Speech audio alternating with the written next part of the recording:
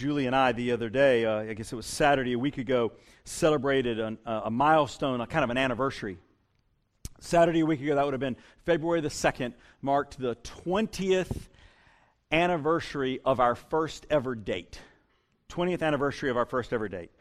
And it was very nice. We sort of, and it wasn't intentional this way, but we sort of ended up replicating our first date. For on our 20th anniversary, we went to see a ball game. Our first date was to a basketball game, and our 20th anniversary sort of date was to a basketball game. And I can establish that beginning and end, we are bad luck for the teams that we are pulling for. 20 years ago, my team lost. A week ago, her team lost. And I don't know what to say about this idea that there are winners and losers, because I feel like I'm the winner being married to her. And I can stand in front of you inside the church and say that in nearly 19 years of marriage that there are no winners and losers, because we never fight. We never have disagreements. We never have conflicts. We never, ever... Okay, that's not true. It's not true at all. Underline all of that as me telling a joke. It was in the first year of us dating. It was, I think, the same month, around the same time that we got engaged. Later that year, that the seminary I had enrolled in had offered a weekend, a Friday and a Saturday seminar with a guy that I didn't know. He wasn't a part of the seminary, and he was to come in, and we met in the basement of the Druid Hills United Methodist Church, right there on the corner of Ponce de Leon and Briarcliff and Moreland, right there, down in the basement. And there was a pretty good crowd. There were 3 or 4 rows of folks, and we're all packed in there. And it was a seminar on relationships, dating, and marriage. And within 20 minutes of the beginning of the seminar, the guy that's standing up there in front of all of us asked for 2 volunteers. And I look at Julie and I say,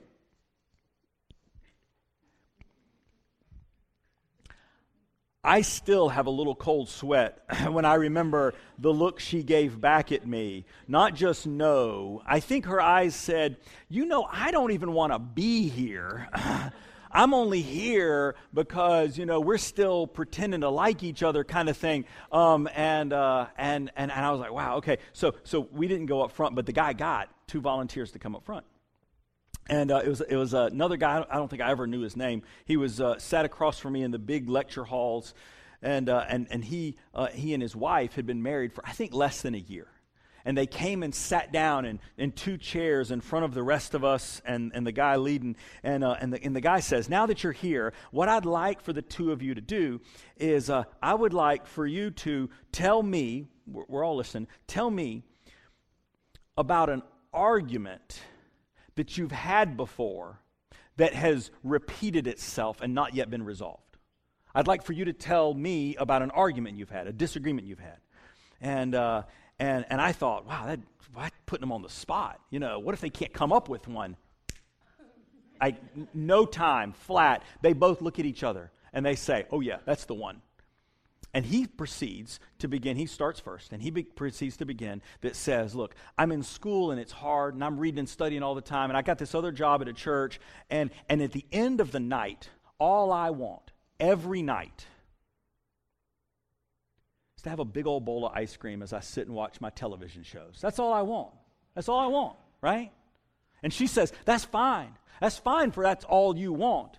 All I want is for you to clean up that bowl and put away that spoon when you're done. And he says, no, it's not when I'm done. You want it the second the last morsel of cream has hit my lips. You want it put away.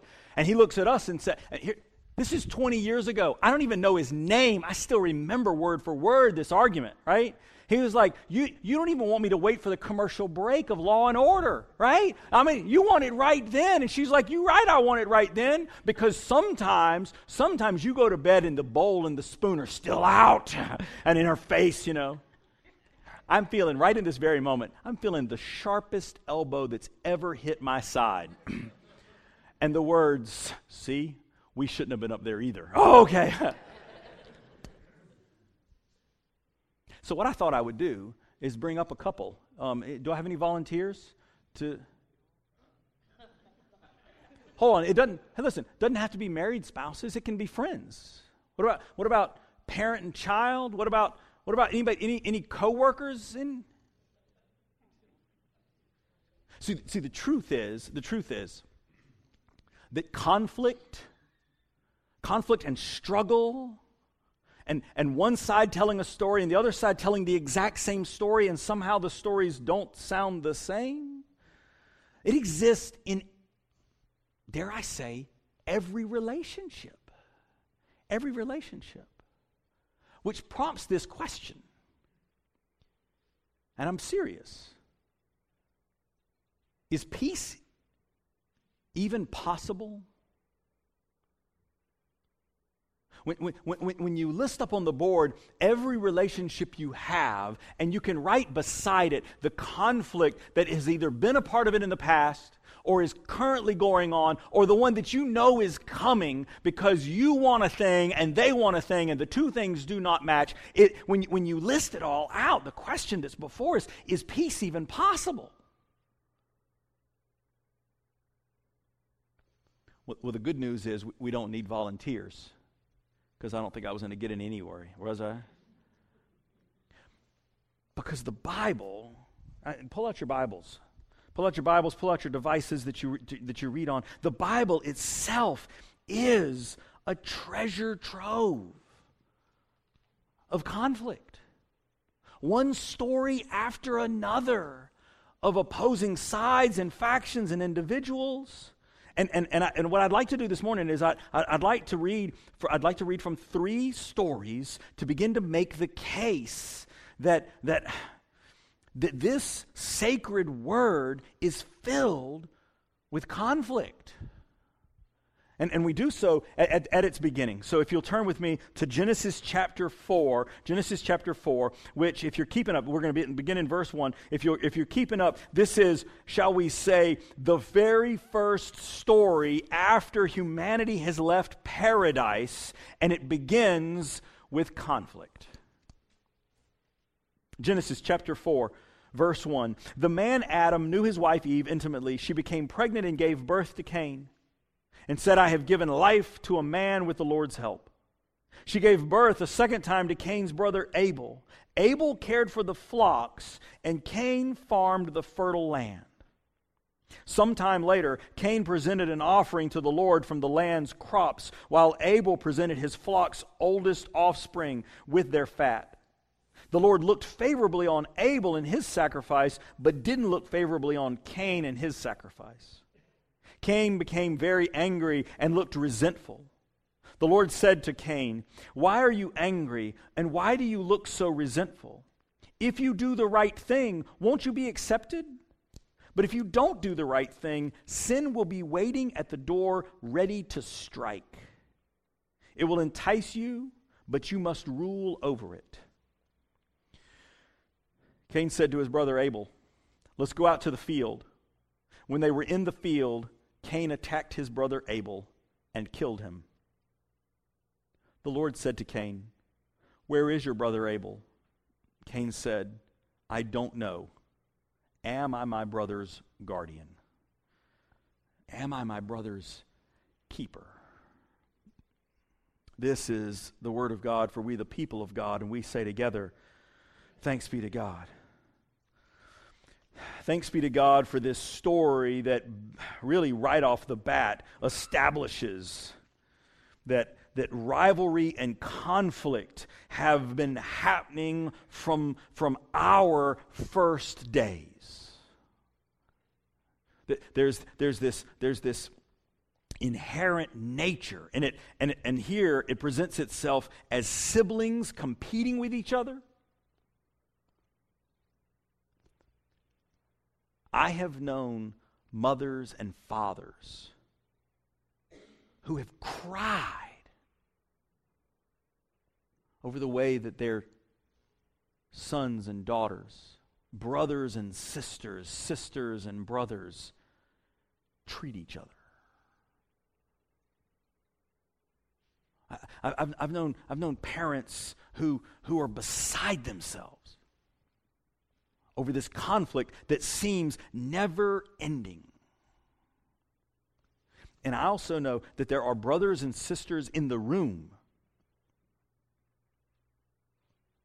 who do not talk to their siblings because of a conflict that started once and has never been resolved. But the thing is, this isn't limited to adolescence, is it? I mean, presumably Cain and Abel are still kind of young. It's not limited to adolescence. I mean, you turn to the middle, if you will, to the middle of Luke's gospel, and probably within a couple of verses of the very center of Luke's gospel, we find this story of conflict, which is so similar to what's in the very center of our lives, and it involves, again, brothers and rivalry. Luke chapter 12, verses 13 and 14. Someone from the crowd said to Jesus, "Teacher, tell my brother to divide the inheritance with me." Jesus said to him, "Man, who appointed me as judge or referee between you and your brother?" Jesus, tell my brother to divide the inheritance with me. Hey, would you intercede and tell him to do this? I need you to help me to help him understand that I'm right, because I can't get through to him. That's fine. But what he doesn't understand is he thinks he's right, but I think I'm right. And he won't listen to me at all. In fact, I've stopped talking to him because I know what's right and wrong, and he won't listen to me at one bit.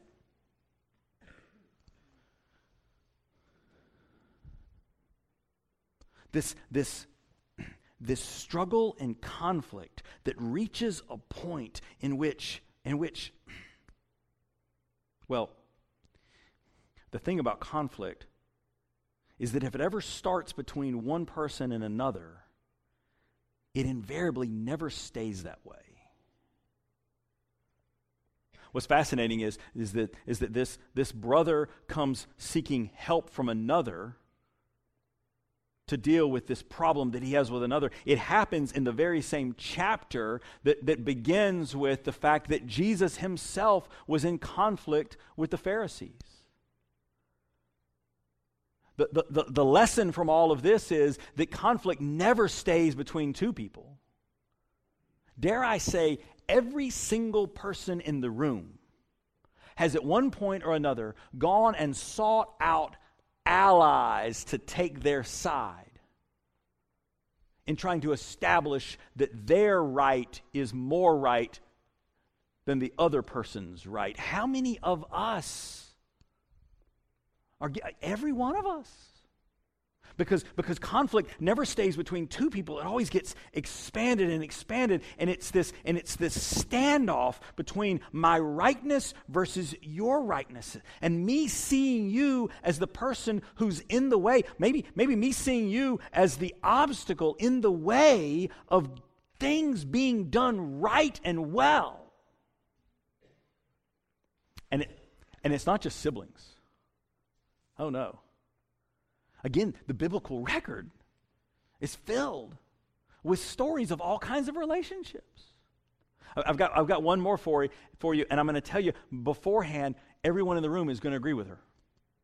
But I mean, halfway through the story, you're going to see that she's exactly right and completely right. It's the story of the mother of Zebedee's sons. It comes to us in Matthew chapter 20, verse 20. And I want to compliment her. She's got great theology. She's got a right understanding. It says in verse 20, "Then the mother of Zebedee's sons came to Jesus along with her sons." Out of respect and reverence, it says she bows before Jesus and asks a favor of him. "What do you want?" Jesus asked. She responded, now pay attention to this. Say that these 2 sons of mine will sit, one on your right hand and one on your left in your kingdom. Well, by the very nature of her question, if he's got a kingdom, she believes that he's a king. Not only is he a king, but he has power and authority because she believes that he can determine this. I mean, I said it earlier. I mean, Karen, there's not a better song written than what she professes. Listen to me. She says, Jesus, you're the king, and you've got the power, and you've got the authority, almighty, now and forever. She says all of that. There's nothing wrong with this, is there? Jesus replied, you don't know what you're asking. Can you drink from the cup that I'm about to drink from? The brothers said, we can. He said to them, well, you will. You will drink from my cup, but to sit at my right hand or left hand isn't mine to give. It belongs to those for whom my Father prepared it. Now hold your finger at this point right here and hear this mother and find that we don't blame her. Because all she's asking of this one that she looks up to, that she respects, all she's asking is that her boys would be okay. All she wants is for her kids to grow up well. All any of us want is for our children to be okay. All I want is my children to grow up and succeed. That's all I want. And that's all she's asking. Until we realize in the very next verse, now when the other 10 disciples heard about this, they became angry with the 2 brothers. I can see them now. The 2 brothers. They're saying, whoa, it wasn't us. It was Mom. We didn't have anything to do with it. We were just, who can tell her no? It was Mom. But her request is seen by the other 10 disciples as some kind of, hey, Jesus, would you get my boys, would you move them up, and can they cut in line in front of everybody else? Hey, Jesus, can you just promise them maybe a little bigger piece of the pie than everybody else? And the other 10 are sitting back saying, well, what are we going to do? If we don't speak up, maybe there'll be no pie for us at all. Maybe we'll have no place. She sounds right. Unless you're one of the 10. And you're over there saying, I need you to put the ice cream bowl away right now, or else it'll never get done. Is it even possible?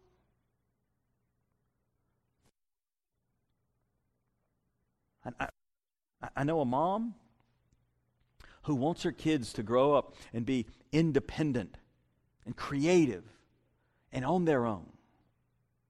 That's another way of saying she wants them out of the house. But hear me. She wants them to grow up and be okay.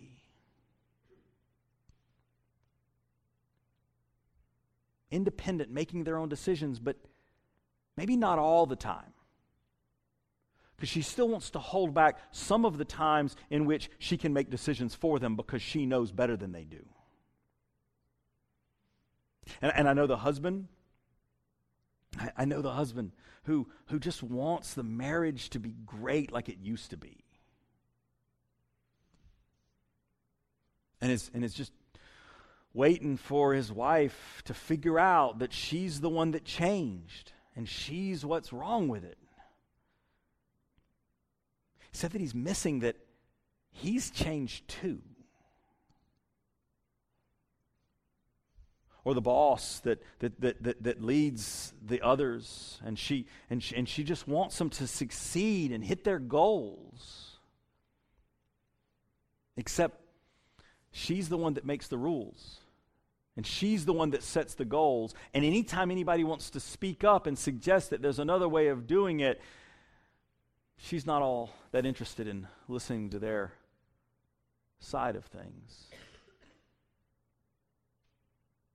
Is peace even possible?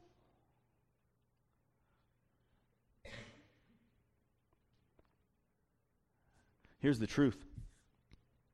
From the beginning to the end of this story, and from the beginning to the end of all of our stories, we are not alone in conflict. You are not alone. You are not alone. You're not alone in this struggle between being right versus those who think they're right. And if it makes us feel a little better, then so be it. We're not alone in it. And yet when you're in the midst of it, I don't care how many people have gone through it. I want to be out of it, right? Here is the single common denominator of every single conflict that has ever been. And it's not my words, it's words from a great book. I've got one slide to show you today. The single common denominator. Parties in conflict all wait on the same solution. They wait for the other party to change. Should we be surprised then when conflicts linger and problems remain? Comes from a book. I'm about halfway through it. It's written by the Arbinger Institute. It's actually a collaboration of groups. The Arbinger Institute's been around for like 40 years. But this, just look at those words for a second, just for 1 second. Does this not describe conflicts over land that we followed for 2,000 years? Does this not describe conflicts in government? Does this not describe conflicts among siblings, conflicts in our marriage? Is this not exactly right? Conflicts linger and problems remain. When my plan, when my solution is exclusively this other person to change.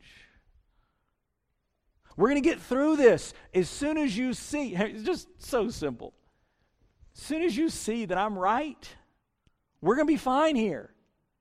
Everybody say amen. Not about me. Amen to the fact that this is where we sit. I want to offer, and I'm done. I want to offer one single truth each week that we can take home and use for good right away. And this is it. It applies to every Bible story that you've heard this morning and every other one that you can find. And I believe it applies to our own stories as well. Peace is possible. However, the first thing that must change is how I see the other person. Before solutions can be reached in our struggles, I must see the other as a person and not as an object, not as an obstacle, not as an impediment, not as a thing that I want to or change or even. I must see the other as a person. Otherwise, no solution can be found. No peace can be had. The anatomy of peace is that I've got to stop the war that I'm waging in my heart against them. And it might be that I'm actually right. Hear me, I didn't say that y'all are all wrong. I want you to come back. I would never say that. And it might be that you're right. But how often have conflicts persisted when one side's right, but sees the other as just something other than a person? We can do better. And I want to talk about that more next week in greater detail, studying the life and ministry of one who did it different and better and calls us to do the same. Let's pray.